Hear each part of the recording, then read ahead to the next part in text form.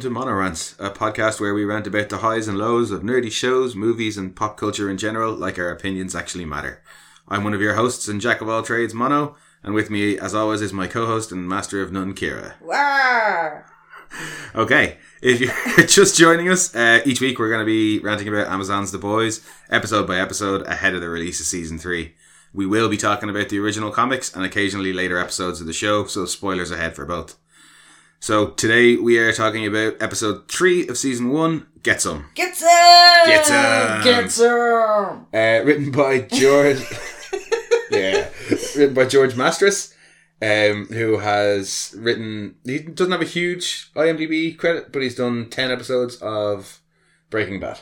Oh, It would right. probably be his biggest... The thing I he's never known for watched most. Breaking Bad. I always meant to, and I never got around to it. And I don't know why. Yeah. Yeah, it's one of those shows that everybody recommended to us, but we never actually Oh, no, got I around to. believe... We watched the first season. Did I? I don't know. We watched some of the first season. Okay.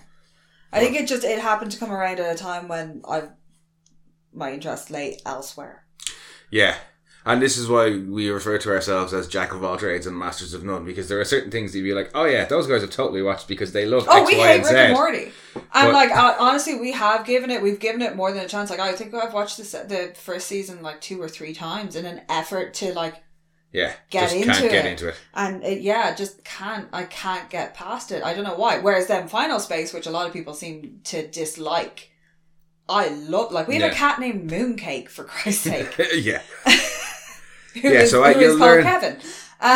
Yeah, you'll learn our tastes don't necessarily follow any kind of pattern. Sometimes they do, but then there'll be a curveball. Yeah. But yeah, as I say, George Masters most known for 10 episodes of Breaking Bad. And the director of this episode was Phil... The director. Director of this episode was Phil Segritia. Which I pronounce easier than director, apparently. No, Phil Segritia is somebody that we would know fairly well because he's directed 45 episodes of Supernatural. This is the first of 4 episodes he directs for The Boys. And he was also a producer on nearly all of Supernatural. He's a producer on the first 2 seasons of The Boys. And he was a producer of The New Adventures of Lois and Clark back in the day. Oh, the Gene Kane one? Terry Hatcher Oh one. my god, I love that. I used to watch Yeah, the he fucking directed like 12 shit out episodes of that as well, and was a producer on nearly all the run. of it. I will say what you want about how cheesy that TV show was. It gave us the death of Superman storyline by the fact that they were going to have them getting married in the show. Yeah. Gave us the fucking that amazing comic book run. So yeah, So yeah, it's the third episode of the first season. Get Some. get some. Sorry, I just Yeah, I know. it's a thing. It has to be said. So I'm just going to go with the old IMDb summary again. And in this episode, the boys discover A-Train takes a performance-enhancing drug known as Compound V, which he intends to use in his race against Shockwave. The team are reunited with its original members, however, tensions run high as old wounds resurface. So, Kira, episode 3. Episode 3, yeah, starting to get into it, starting to get a good feel for it. It's getting its rhythm going. Yeah. It's still a high on the old shock value, but we're starting to get the storylines and the tangents and a good idea of who's who, what's going on, how this universe is starting to work. Yeah, so like we were saying in episode 2, they've gone deeper into it. We're getting deeper into the characters and deeper into the plots. And yeah, that is the overall feel I get for this episode. Poor Huey is just like sticky. Well, this is the first episode where Huey hasn't ended up covered in blood. Yeah. Well, no, he starts the episode. Well, yeah, he starts the completely episode still covered in blood. And yeah, where they found that clean chef outfit in that sticky kitchen is beyond, because that thing is fucking pristine. I was thinking that as well. Like, that thing is pristine. Also, all the aprons were hanging up in that corridor where he went splatty. But Frenchie's wearing a clean one. Yeah, I'm a little surprised because when I was listening to an interview with Phil Segritia, he's talking about how So much corn syrup. that they want it to be a lived-in world, so they don't just put posters of, A-Train's new film up. Yeah. There has to be old, worn-away posters beneath that. Yeah. And he said there's like 2 production assistants that just walk around with white paint all day on set. Just painting over shit. No, just flicking white paint at signs so it looks like bird shit, because said in the real world, there's bird shit everywhere. Oh God, yeah. So it's all these little bits of attention to detail that he wants the dirt, he wants the grime, and he wants it to seem like a lived-in world. And that's one little bit where it's like, why is that? Yeah, that's a brand new chef's shirt. I was like, that chef's shirt is white as fuck. Like, that whole place ain't like, yeah, and it actually would have made, given that the whole restaurant is kind of like in a construction site, it would have made more sense for him to find like a high vis, because him standing there in a high vis would have been amazing. Even if it was a dirty, ratty old one, because like you're still going to take a dirty, ratty old chef's shirt over blood covered clothes. Yeah, but that thing is fucking like, that is pristine. Yeah, and shovel. They're shoveling him up. Yeah, and you do. I like how they're like having to burn his clothes. You can see Butcher starting to warm to Huey. Oh, he loves him. The first episode, he just wants to use Huey for his own ends. The second episode, he's like, right, I'm stuck with this kid, so I have to make sure he doesn't run off and get me caught. The little smile he gives him. Huey apologizes, and straight away, Butcher possibly the warmest tone of voice he's said anything so far. He's like, oh, don't worry about it, son. You did us a favour. Yeah. You know, and it's like, he knows now, right, this kid, for better or for worse, for him, he's in it with us now. He's after killing the superhero. You pulled the trigger, it was your idea. Yeah, nobody made him do it. He was backed into a corner a little bit, but Butcher knows now, okay, this kid's with us. Yeah, if anything, he's a scapegoat. He's a convenient scapegoat. But he pulls it back then a second later when Huey wants to go home to get some of his own clothes, and Butcher's like, no. No, you stay where I put you. But does realise... You can see Frenchie behind him being like doing a lot of good old eyebrow action. Yeah. You can see Frenchie's like, no, we need to take care of this kid. Yeah. Like, we can't let him freak out. And you can see that in Butcher's face Frenchie's as well. like Frenchie was an arms runner before he even got caught up in this. So, like... This life does not faze him. It's nothing new to him, but he knows Huey's not. This is Huey new. is like, his dad has it right. Like, he is a good kid. Yeah. You know, he's...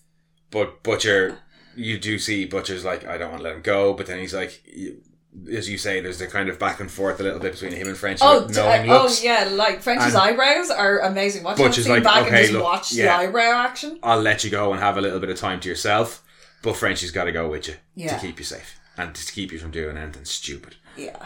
And make sure you come back. Yeah. So that's our opening scene, is the guys dealing with the aftermath of the ending of the last episode of Translucent being ass-bombed, as Butcher puts it. Yeah. I don't know if it's a goof or not. I never checked the IMDb, but do you remember there was that guy a couple of years back who had a load of explosives inside him? And he was going to like suicide bomb something. This is going to get really fucking dark in a second. But he did actually detonate, but he didn't go kersplooey. Oh, he just blew up his insides. He blew up his insides because the human body apparently is very, very good at shielding explosions from the inside. So I wondered how much C4 did they put inside him to explode his impenetrable diamond skin, because also impenetrable diamond skin, he should have just been a lump of liquid. Like, he should have just been like a fucking squishy, like...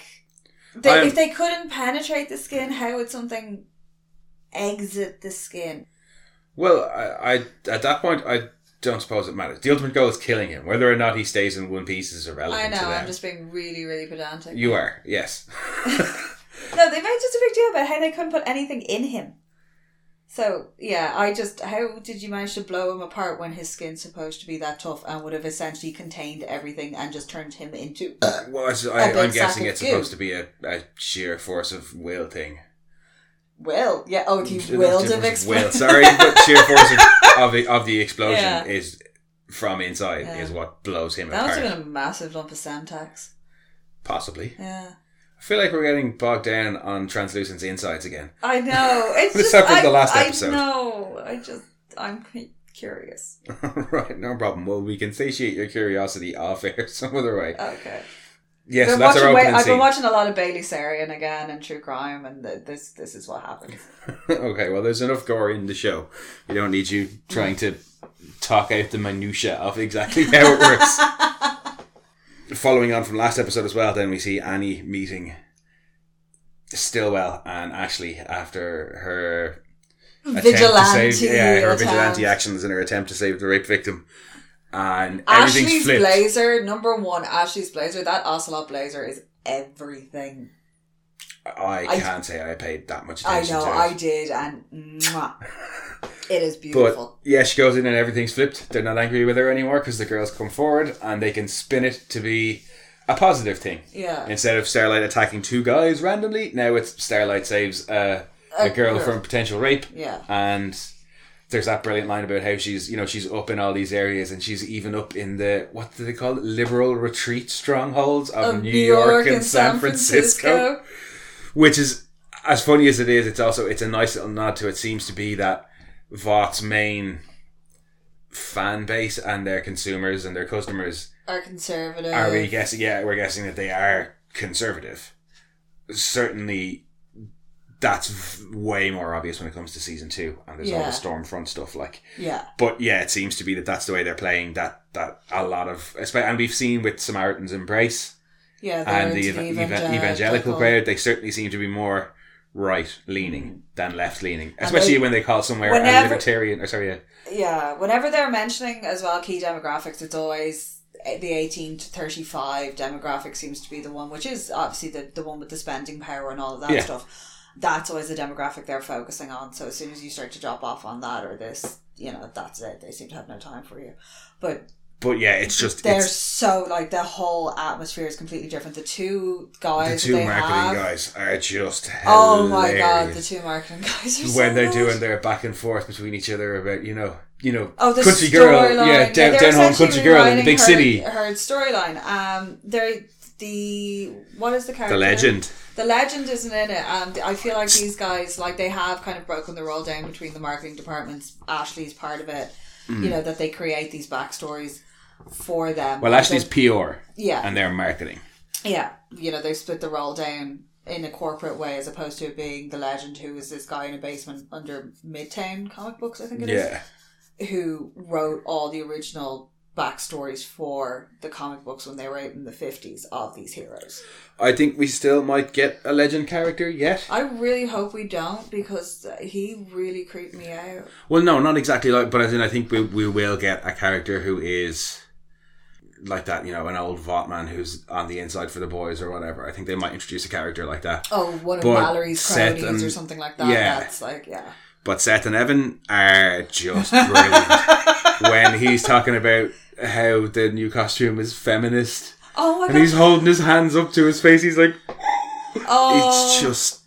I just love the fact that the designer is basically a rip-off of Edna Mode. She just doesn't... all she's missing is new capes. Oh, miss, I designed Homelander's costume. So don't you tell me what I'm doing. Yeah. And that is a small outfit. And I'm totally on Annie's side on this. No, how dare... if her whole thing is that she polls really well with the conservative religious types, why would you put her in something so skanky? Because those Republican types are also the horn dogs? Yeah, they're horn dogs. They want good Christian values, but they also like slutty superheroes, Yeah. Oh, her ass isn't all the way out, so that's okay. Yeah, exactly. I'm totally with her reaction on that. Also, number 1, storage. There's no pockets on that thing. You're storing everything in your tits. Well, that's...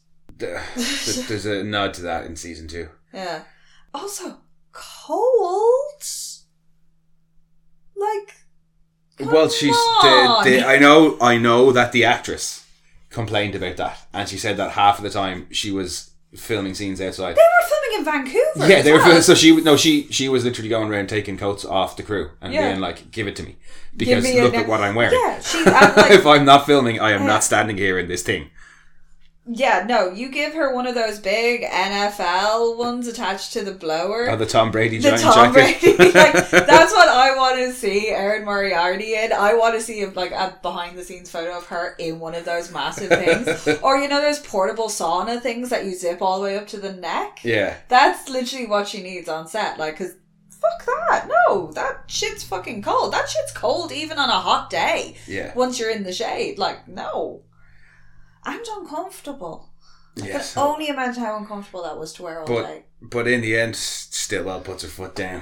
Oh yeah, it's only... Tells Annie, you can wear whatever you want. But if you want to be in the 7, you're wearing that. Yeah. No, the way she says it as well, it's yes, it is your body, but you won't be doing it in the 7 unless it's wrapped in that.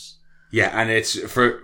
still, that's just like, okay, it's, you know, I'm not going to bother dancing around the issue here. I'm not going to like try and like Starlight's in the 7 now. She needs to be on board. You know, I'm not going to give her the nice talk, the easy sell. Yeah. This is the way it is. You wear that or you're out. Yeah. Simple as. And it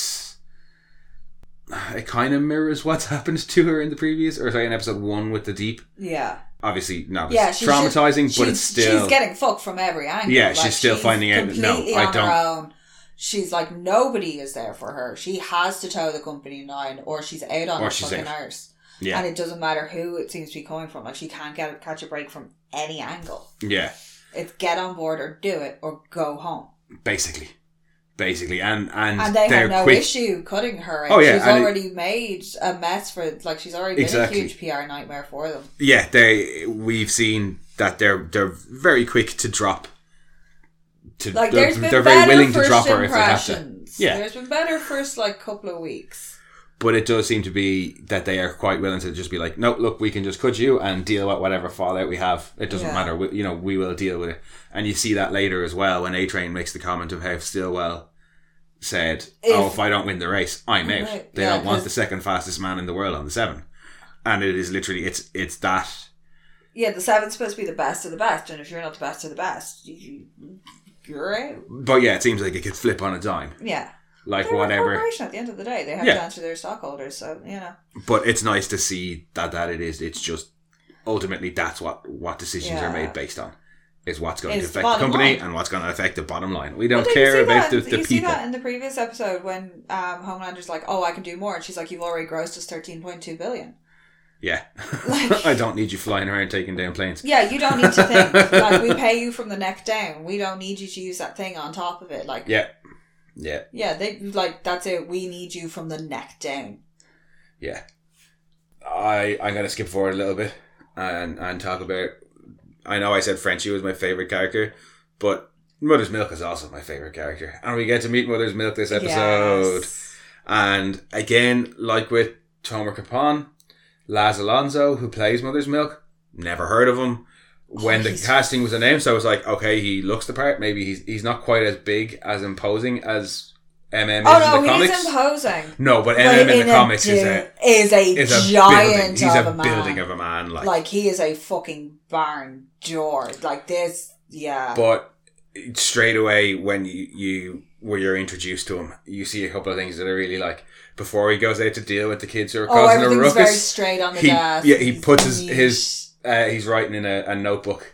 And he slams the pen down in the notebook, but then he straightens the notebook up before he walks out. OCD. And in the comics, that's MM down to a T. Yeah. Like he's real OCD. He's really about things having an order and being done properly. He is the only one, like, whatever about everybody else who gets kind of caught up in this, with the exception of maybe Huey. He's the one that I've always felt got wronged the most, because the life he's managed to create for himself is a good life. He is making an actual difference in vulnerable kids, like, who I like the way he grew up. And again, that's straight out of the comics. Yeah, he runs a foster home in the comics. Yeah. But in this, they've made him working in a juvenile detention centre. And he's teaching these kids the value and that somebody cares for them. Apparently, the writer of the show worked in a juvenile detention centre when he was there, before he was a writer, and drew on that for this scene. But yeah, we get to see MM be nice and orderly, and then you get to go out and see his presence as he puts those kids in line. Like that, he is intimidating, but he's intimidating in a totally different way. He's not physically intimidating, but just his sheer presence. Yeah, it's just his presence. Like, he has the way he holds himself. He's like, no, we talk to each other with respect. Yeah. You know.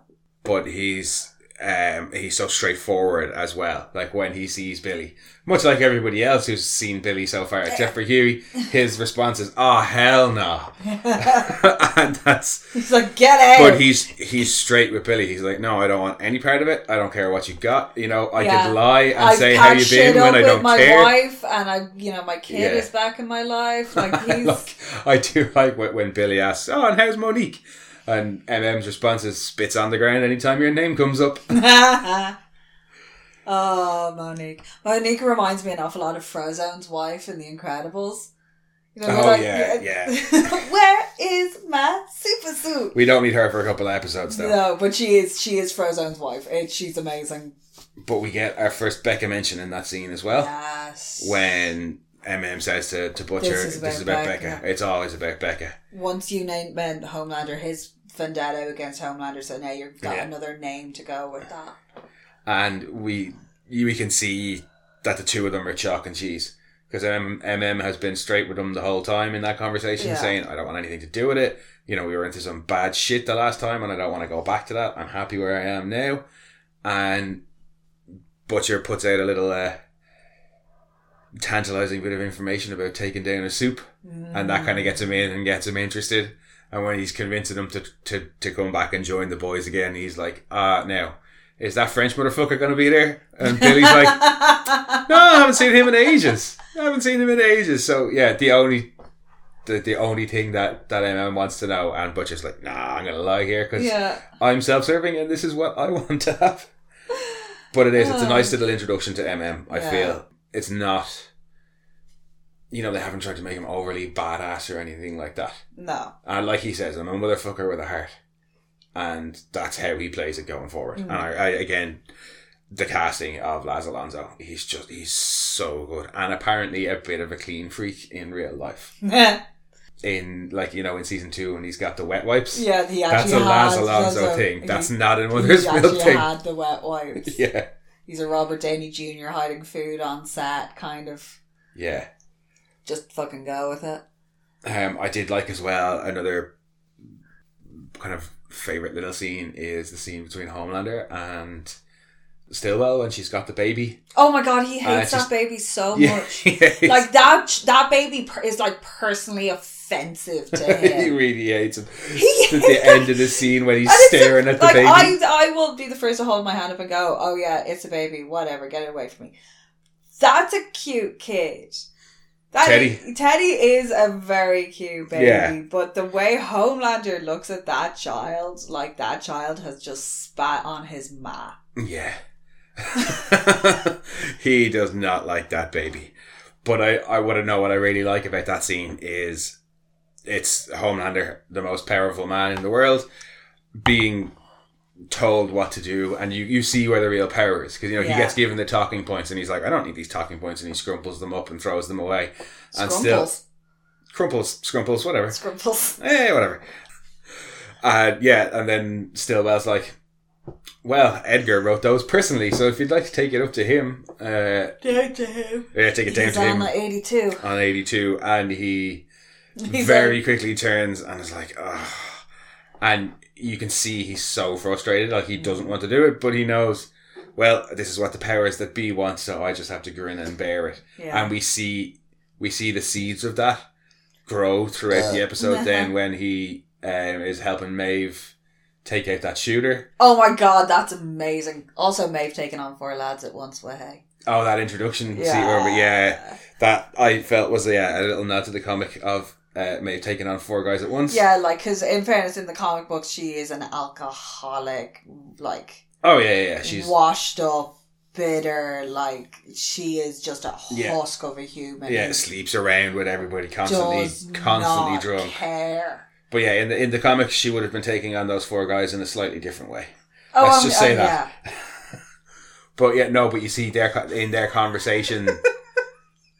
Sorry, isn't that in fucking Orgasmo? What? DVD? Oh, you want to find you want to keep work. You want to keep getting working in this town at my age. You got to do DVD. Yeah. Yes. Moving on. But yeah, no. They're talking about. He's like, why do we do what these guys say? You know what I mean? They're just humans. And he's talking about how Edgar's this close to a coronary. Oh yeah, I x-rayed him. His blood's like engine oil. So you can see he's frustrated. He doesn't think. I just like the way he goes, I x-rayed him, you know. Yeah. Just like it's a naughty secret. Yeah. Like, oh, I did this thing. Oh, it's a little bit rude. I love how he flies up when they're in that scene. They're walking along and the shooters up on the 35th floor. Oh, and everything's like getting shot to shit around. Yeah, they're just walking through. Everywhere. There's like SWAT hiding behind buildings. Yeah. And the SWAT guy's like, oh my god, Homelander Maeve. And he puts his hand on his shoulder, and it's like, you guys are the real heroes. It's like, oh yeah, look at that media training kicking in right there. And he's like, oh, he's on this floor, and he flies up and just leaves Maeve. Maeve's like, elevators. And then that's how Batman must feel a lot of the time. Except Batman doesn't want to be carried. No. Maeve didn't want to have to get the elevator. Yeah. And when she gets up to the 35th floor, he's just waiting there. So he could have brought her up or gone in the elevator. Either way, he still had to wait for her. But yeah, we see another little bit of Homelander's. That was our first little bit of bloodlust, I suppose. That Homelander. It's not bloodlust so much as it is complete and utter disregard for human life.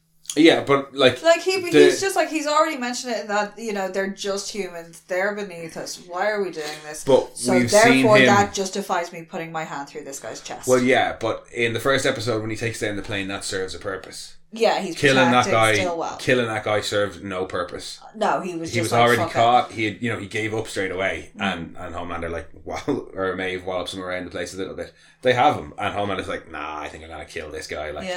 And he's real sadistic about it. Being like, shh, it's almost over. It's okay. Yeah, he does it real slow. Yeah. And it's not even like he's ripping your man's heart out. He just punches it straight in the chest. Yeah. Oh yeah, it's particularly. Yeah. It's not particularly graphic, but yeah, it's unsettling. It is. I think it doesn't have to be that slow, and the fact that he's like hushing him, and he's thinking it's that baby. Yeah, or is that it? Is he just taking out his anger of being the fact that told off? The fact that child has Stillwell's attention. That's it. Is what really, really grinds his gears. Yeah. He's the older kid. He's the spoiled. Oh, the toddler that has a newborn baby brother or sister and can't handle it. Yeah. Oh yeah, they definitely are trying to play up that aspect of it. Yeah. And again, Anthony Starr, he plays the role so well because Homelander is such an unbalanced character. But as I was saying in the last record, he's was that off air where I was saying he's a really intelligent person. Like, he's not just an evil idiot with Superman's powers. Like, he's conniving, he's smart, he has his own ideas and he has his own plans. He's just also incredibly unbalanced and wants everybody to love him. You get kind of a hint of that. Remember they had was it a special? Which was like the footage of young Homelander. Oh, that was it was a deleted scene from season 1 that they released in between season 1 and 2. That was amazing of him when he's like 9 or 10. And I think he's hugging the teacher. Yeah, and I think that was supposed to be played in like episode 5 or 6 when we meet Vogelbaum. But it's a good scene. Yeah. We'll talk about it in that episode because it'll probably be a bit more relevant. Yeah. Any other particularly fun bits of the episode that you really enjoyed?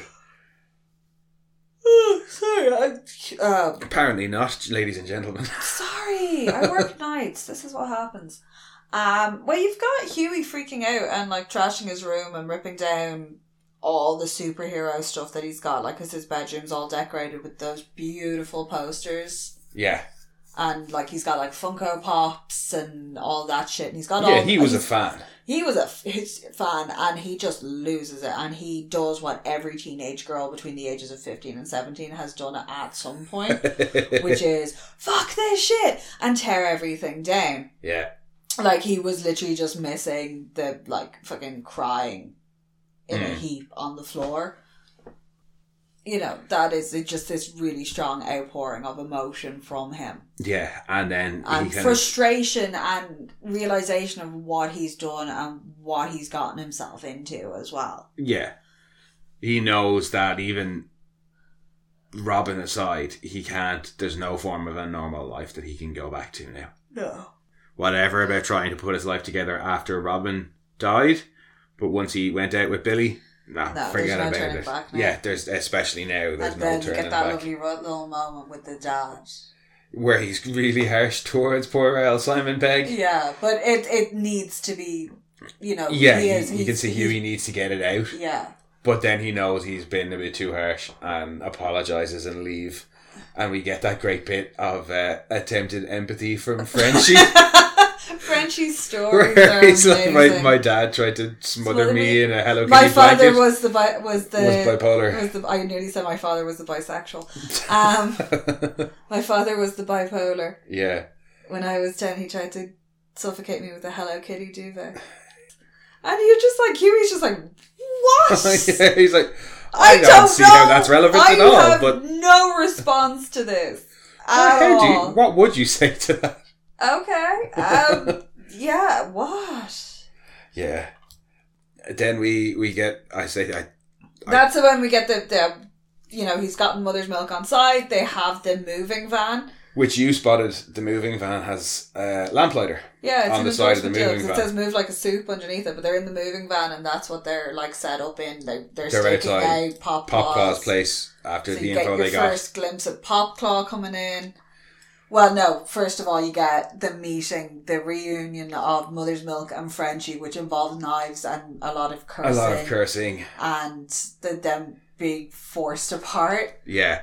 And there's a nice little bit in that where they're going off, they're shouting and they're screaming at each other, and Billy's just trying to hold them apart. But then they get to talking about Mallory's grandkids. Yeah. And he's like, MM's like, tell that to Mallory's grandkids. And it's mentioned that they're dead, and you can see Huey's like, what? And Butcher, as soon as Mallory's grandkids are mentioned, Butcher's like, knock it on the fucking head, because he doesn't want to have to explain. Yeah. He doesn't want Huey to know the shit that's gone down. Then it's interrupted by Mother's Milk's phone ringing, and you can just see him going, shh. Oh, Rick Astley. Never gonna give you up. Never gonna... But yeah, that phone call then rather deflates the situation. Although good ploy, 2 steaks down. That's no, how you do it when he's like, I don't want to tell you I love. Yeah, okay, I love you. But when he does the little kiss at the end of the phone call, and you can see it in his face, he's trying to be as quiet as possible, put his lips right up to the phone, and just go as quietly as he can. But everybody hears it. They all die except Huey. Huey doesn't know where to look while Butcher and Frenchie are pissing themselves laughing at MM. And just like that, the whole situation is somewhat resolved. Yeah, I think that's when Frenchie's like, oh, here comes Pop Claw. And we get introduced to her. And her landlord. And her poor, unfortunate landlord. Who plays her landlord? He is magnificent. I had his name, it's gone, but yeah, he's brilliant in this episode. He's so much fun. He's so fun. But she was like a darling of Vought and had like a film career and has since dropped off. Yeah, we find out as the episode wears on. Well, in her introduction, she's talking to her landlord and he's like, the rent's late. Yeah, was last week. And Butcher's already called her a D-list soup in the previous episode where she first gets mentioned. So she's been whatever has happened, she is no longer kind of under the protection of Vought. So she's almost like an embarrassment to them. So when they're talking about wanting to plant the bugs, and Huey's like, we don't need to plant bugs. We can just, once we get our IVP6 address. Where'd you get this stuff? Circuit Steady? Yeah, he's cheap, right? Yeah, and then being like, isn't he a cheap motherfucker? But when Huey's like, we'll have access to every camera in our smart TV and our laptop, and Frenchie's like, in the toilet. No, not in the toilet, Frenchie. Well, no, it wasn't like that kind of, in the toilet, like, it was more even in the toilet, like, it was like slight concern of, shit, do I have a camera in my toilet somewhere? Because he was saying, like, that's not how I took it. Oh, okay. I took it as Frenchie being like, camera in the toilet. No, he did look a little bit perplexed, I think. But yeah, he did look a bit more like, fuck, have people been watching me take a shit? When Huey and MM go into Pop Claw's apartment to set everything up, and we get a look at the inside of her apartment. No, I just love the way he goes to say, I'm Hugh. He's Huey. Yeah. And I'm Gary. Because they're wearing the shirts from his actual job, yeah. like. But yeah, her apartment is just full of posters of her nude and semi-nude, and posters from her, like boudoir photos. Yeah, boudoir photos, and then like movie posters of the movie and she's been IKEA lampshades. She's got those like the Death Star pulling apart ones. Yeah, mind you, the ceilings are really high, so she could get away with it. But yeah, it's nice to see in that as well. You see Huey starting to get into it a little bit when he hooks up the laptop and he gives a little knowing smile at the camera and he's like, all right, we're all done here. And he walks out of the apartment as MM is saying goodbye and he's all proud of himself, and then he runs into A-Train. Oh, and he just stares him out of it like a fucking psycho. And then he's like, haven't we met? And I was like, what are you doing? MM's just like, we need to get the fuck out of here. Are you trying to get us killed? Yeah, we just killed his mate and bugged his girlfriend's apartment. We need to leave right now. Yeah, we need to not be hanging around. Yeah, just in case. But he does. He looks like he's starting to get into it, enjoy the thrill of it a little bit. Like, these people have no idea. Well, he ends up having the conversation with Mother's Milk later on then. They're kind of progressing, because once they bug the apartment and they find out what's going on, they start to find out about this compound V. Oh, when A-Train comes over. Yeah, you find out the toe sucking. Oh God, the toe sucking. Oh, I felt as uncomfortable as Jesse.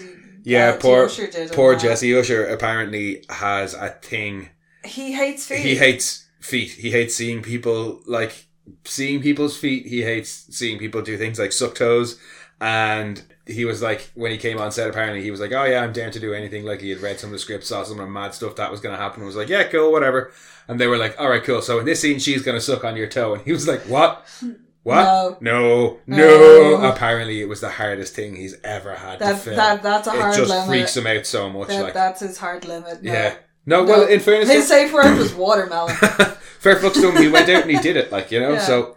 He does it, like, you can't see it in the scene, though. He's not happy about that. He's like, oh, get away from me, woman, this isn't sexy. Yeah. And the way she plays it as well, it does look, like, slightly desperate. Yeah. Yeah. We find out as well that their relationship is not public knowledge at all. Yeah, well, then... Papa wants... Yeah, she wants it to be... They thought he's kind of led her to believe that he's cleared it all with Stillwell and PR and all that, which it hasn't been, it's not good for his image to be seen with her. Yeah. So she is getting fucked over. Poor Popcorn gets used at every turn, basically. Yeah, like, she's been dropped by Vought, she's had her apartment bugged. He's basically using her to store the V, because it is a big duffel bag of stuff that she has. Yeah, the boys end up using her later. The only person that she exerts any sort of power over is the landlord. And then she ends up accidentally killing the poor fucker. She pops his head like a watermelon. Yes, she does. It's fucking hilarious. And apparently, to create that shot, VFX looked at watermelon? Well, no, just looked at videos of watermelons being squished to try and get that realistic shot, apparently. Alright. But yeah, no, back to what you were saying after that scene where Popclaw and A-Train are talking about the race, and we get the more info about V while the boys are watching. So that's their first hearing about V and kind of realising, oh, what is this? Is it some kind of steroid for soups? Yeah. Well, that's the conclusion they draw, is that it is some sort of steroid drug, performance enhancer. Yeah, that soups are using, which is terrifying in and of itself. But sorry, back to what you were saying then, Huey and MM have a kind of a heart-to-heart where, following that scene, where when MM's asking him kind of, you killed Translucent, like, how did that go down and how did it make you feel? And Huey's kind of saying, well, that part of me actually liked it, and I want to get payback for Robin, and he basically says he's willing to do whatever it takes and pay whatever the price is to get his revenge. And MM's just kind of looking at him like, yeah, we'll see. Well, he was also talking about that, like, when he has the detonator, he had power and was in control. And since Robin stepped off that curb, he hasn't had any sort of modicum of control or power over anything. And he is kind of just flailing around there, and that's the first time he's felt like he's doing something positive. Yeah, but it's funny because, but like MM, or it's like Huey is saying all this, like he thinks, it's the first time I had a little bit of power and I felt a little bit good about it. And MM's response is, well, I can see it written all over your face. And that's not what I see written on your face. Yeah, no, and he does empathise with him as well, and he's like, I have been there and this is that, but it is dangerous, and he is trying to warn him. But I think he does genuinely care. That's it. What happens to this kid, because he knows Butcher's not, at the end of the day, Butcher's doesn't care. That's what I took from that scene, is MM's trying to get a handle on his situation. Yeah, he's like, this kid has been dragged into this. like. Yeah, and he thinks, right, this is a good kid. He's a smart kid. He's a sensitive kid. But I can already see he's been taken in by some of Butcher's bravado. Yeah. And he's already starting to think that killing is the right way. Yeah. And that will weigh on a kid like this. You know, and MM is the heart of the group. He is. You know? Huey might be the moral centre, certainly in the comics, but MM's the heart. MM is totally right. He's like, he's your canary. Yeah, well, that's a brilliant scene, but that's almost an entire season away. So I mean, we'll hold off but for like, that. It is. Yeah. Yeah, Huey's starting to think that he's, he's all hard and he's enjoying he's all that, wow. Yeah, he's enjoying the clandestine side of things, but yeah, MM knows the true toll. Yeah. And he knows that Huey doesn't know that yet. It's a really nicely put together scene. Although when they're talking about V and trying to we need to get a sample of it. Oh, Frenchie, can you analyse it? And he's like, well, the only way to know for sure what it does is to take it. No, yeah, because they basically are like, right, he's going to have it at the race. We can get into the race. We can infiltrate that. It's a public event. There's a lot of people. You know, they do plan this big heist. Yeah, and you're right. That's where that conversation is between MM and Huey. Is just before they go into the race. Because they have Huey set up as a photographer, so he can get into he has a press junket. He can get in behind the scenes a bit more. The rest of them are spread out. It's the focal point of the episode, in fairness. Because so much goes down in and around that race. There's so much. There's you've got the culmination, Maeve and Homelander. The culmination of their conversation and his whole argument about the talking points. Yeah, you've got that in there. You've got A-Train's worry about whether or not he'll do it and the fact that he's taking the V.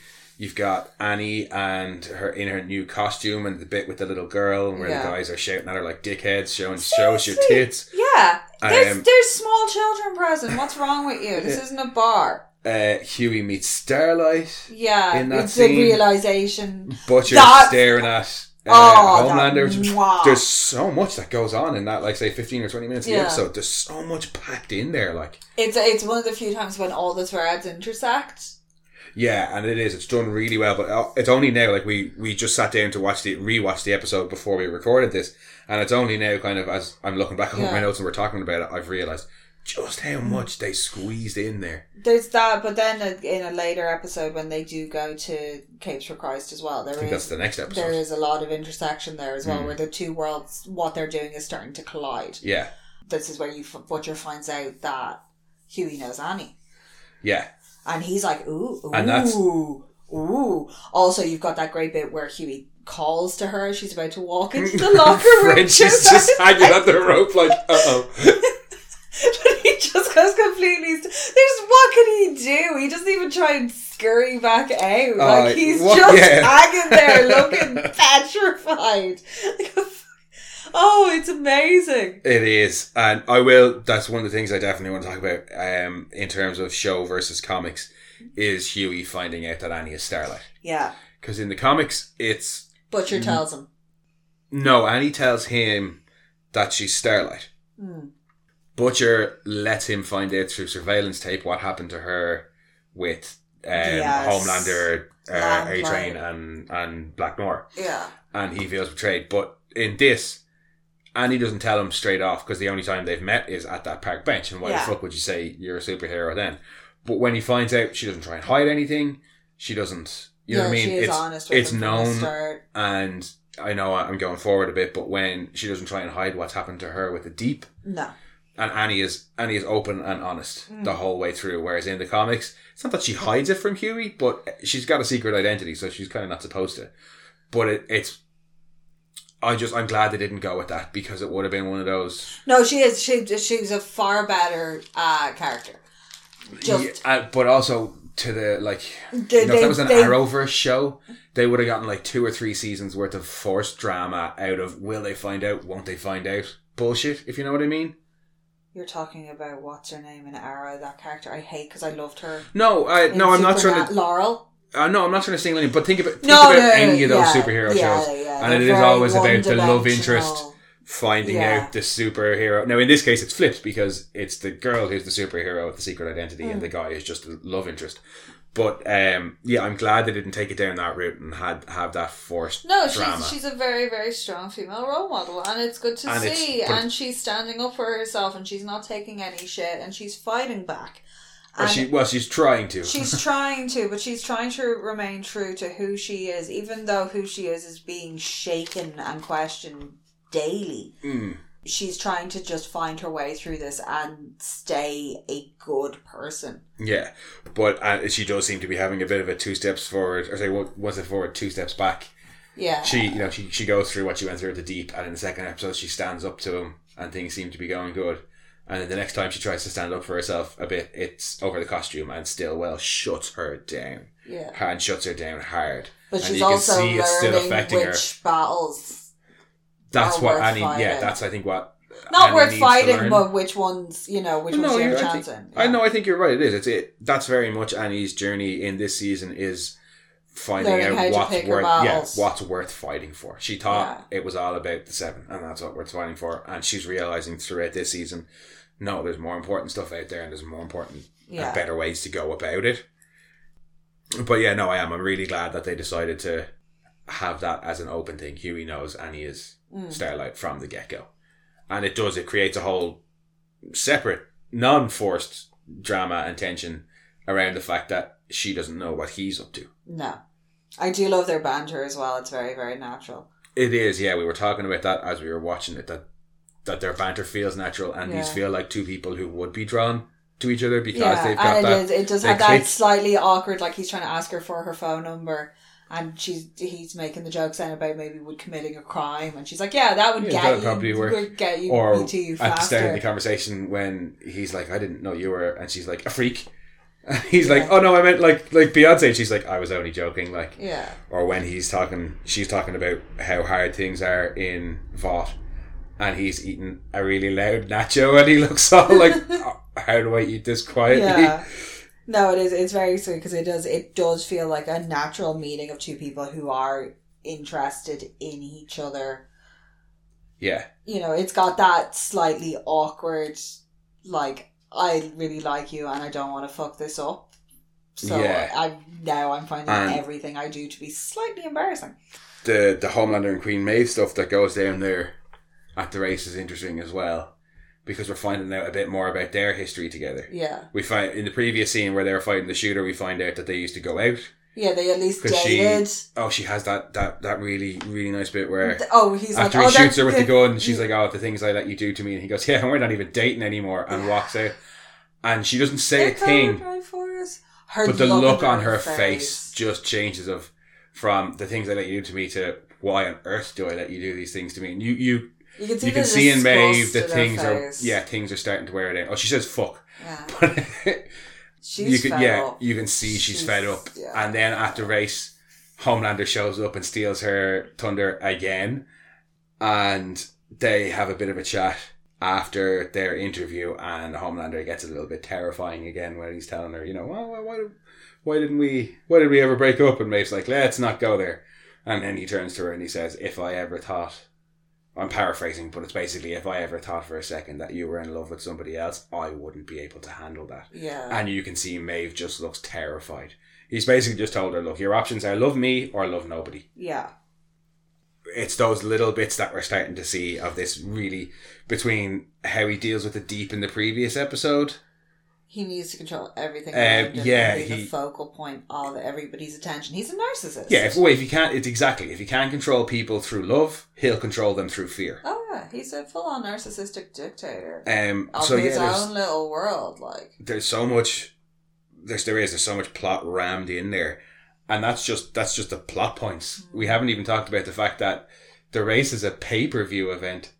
Never have so many people travelled so far for so little. Yeah, like that. It's 1 lap around a standard track. Yeah. Are you fucking shitting me? I know, and there's thousands of people in the stand, and it's a everybody event in the that people are watching stand at home. basically gets fucking whiplash from them passing from the fucking the surge, the fucking air wind thing, shockwave. That's the word. Yeah, it's only the name of the A-Train's competitor. But yeah, basically you can see them all. Everybody's like buckled. Yeah. Why? At least make them race over like something a bit further, or like take them out to the salt flats. No, but I think that is the point. That, it's like just a whole media publicity. Yeah, well, it's a big media, but it's why have them race? Quite something of a second. Exactly, but nobody's going to be able to see them anyway. So why have them do a mad long race when they can pack everybody in there for an event that's not going to be any between all the hype and the interviews and the actual race? The event's not going to be any longer than an hour, and they've charged people premium prices for that and to watch from home. No, like so I do totally understand that, but I'm just Oh no, I get you. Why would you pay for it? But the point that I'm trying to say is that it shows just VOT really don't care. No. VOT don't, the only value for money that they care about is theirs. We can get how much for an event that's an hour long and a race that's a split second long? Yeah, deadly. Let's do that. And that they're selling they own Shockwave as much as they own A-Train. Oh yeah. So all the merch that's getting sold is all going into VOT's coffers, like. Oh yeah. So that's what I like about the fact win-win for them. Like that anything that's like supposed to be like superheroes, because there's no villains, there's no super villains. No, it seems they to be own every single superhero. Yeah, and it seems to be that the villains they own are all used the pageants. to stop. They own all that. They're the American Cheerleading Association, essentially. Yeah. Like they own all the gear, they own all the merch. They're Disney. Yeah. It's all intellectual property, and they can license the shit out of it. Yeah, I think we probably rung that scene for all it's worth. Oh, except the brilliant moment with Butcher staring down Homelander when everybody's watching the race and sitting down, and when they all sit down and he's facing him and he's just looking at him, sipping on his big gulp. Yeah. Eating a hot dog. That scene is ended with a brilliant line from Mother's Milk when he's like, guys, you want to get back to Pop Claw's apartment pretty quick. She's eyeing a vial of V like it's made of Snickers. Which leads us into our big shock moment of this episode. So V, basically at this point, it's a blue liquid that you seem to inject. Yeah, when Pop Way... It does seem to be a performance enhancer, because she is bench pressing, a stupid amount of weight. And it's brilliant because from her perspective, there's like metal, and she's like... Well, there is metal playing in her apartment, and she's going, Rah! And she's like pumped, and she's giving it loads, and... Whenever it cuts to the guys watching on the laptop, you can't hear the metal music, you can just hear her exertions of... And then it cuts back to her and you can hear the metal music blaring, and she's got the pot when she has the claws out and she's going around like air fighting, and it's like, yeah, we've all done that at some point. We've all gotten loaded, and yeah, and as funny as that is, that's not what this scene is about. No. This scene is about a filthy pig who likes to eat ass getting his head exploded. Oh, her poor landlord. Death by snooze.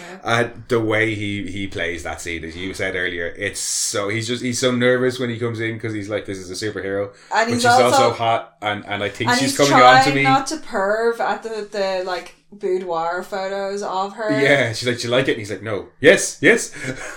But just his face when he's playing that, when the role playing, and he's the burglar, and he's like, "Oh no, I've been caught by Popclaw," and the grin. But the grin is fucking everything. Like I said when we were watching it, I hope that guy gets a whole load of work based off his performance in that scene alone. Have you ever seen Anna Nicole Smith? What was the old peanut she married?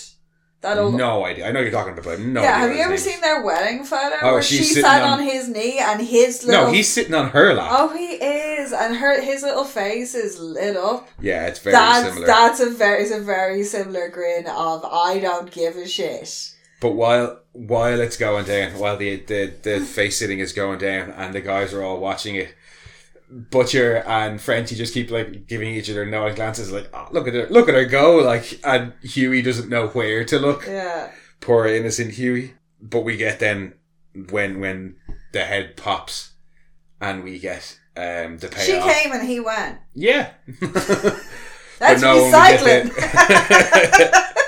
We get the payoff to Huey and M's conversation earlier. Like Huey does, like fair fuck to him, Huey is like shit, he's suffocating, and he goes to wants to try and help. And Butcher stops him and he's like, no, let's see where this goes. Yeah.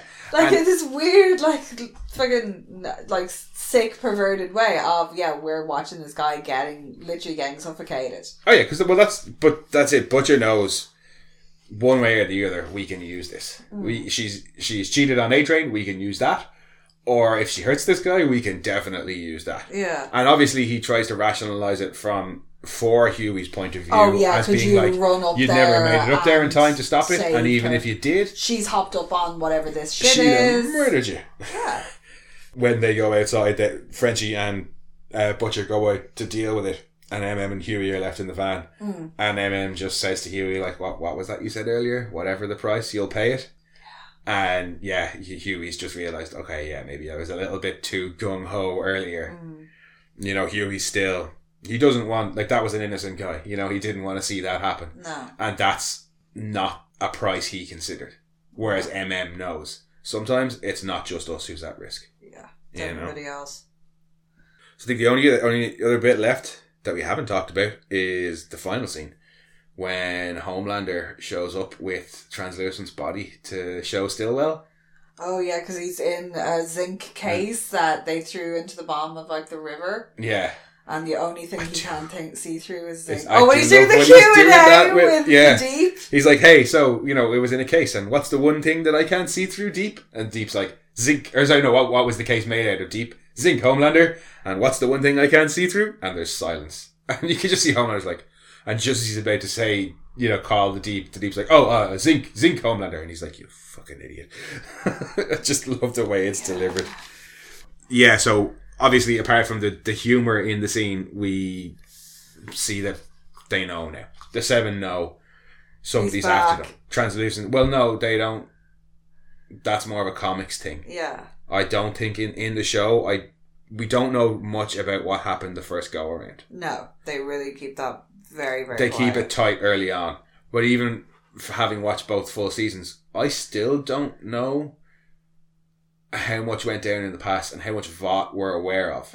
In the comics, they know when the boys get put back together and Huey joins, and the Seven find out that somebody's after them, they immediately know, it's the boys from before. Yeah. In the show, I don't think they do. They just know somebody is after them.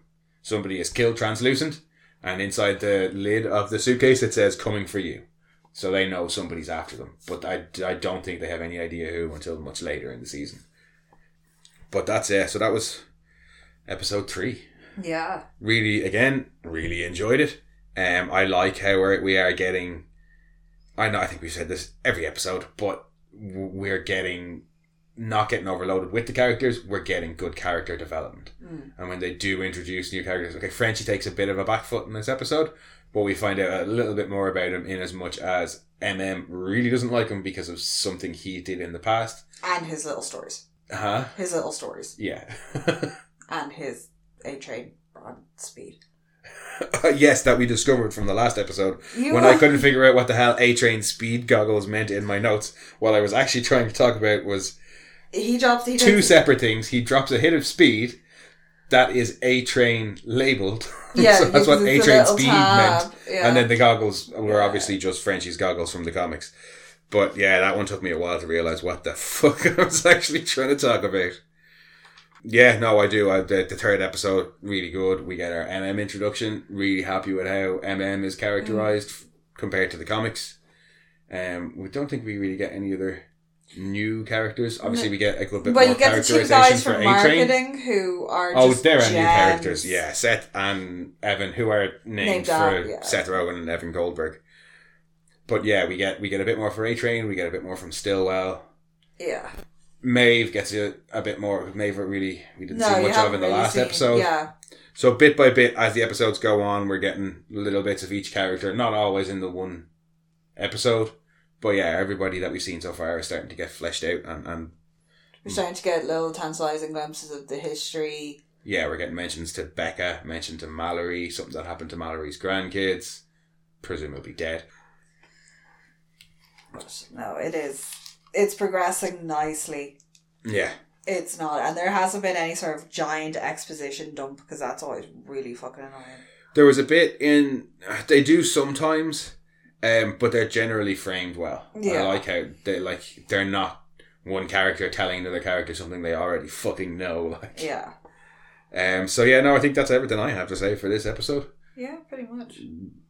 Yeah, I think that's about it. Alright, so as ever, thanks for joining us, guys. We are Monorants. You can find all our episodes pretty much wherever all podcasts are hosted. And if you want, you can send any feedback, questions to monorantpodcast@gmail.com and find us on Twitter @rantsmono. Don't forget to go back and listen to our previous episodes if you haven't already, and we'll see you all next week. Bye-bye.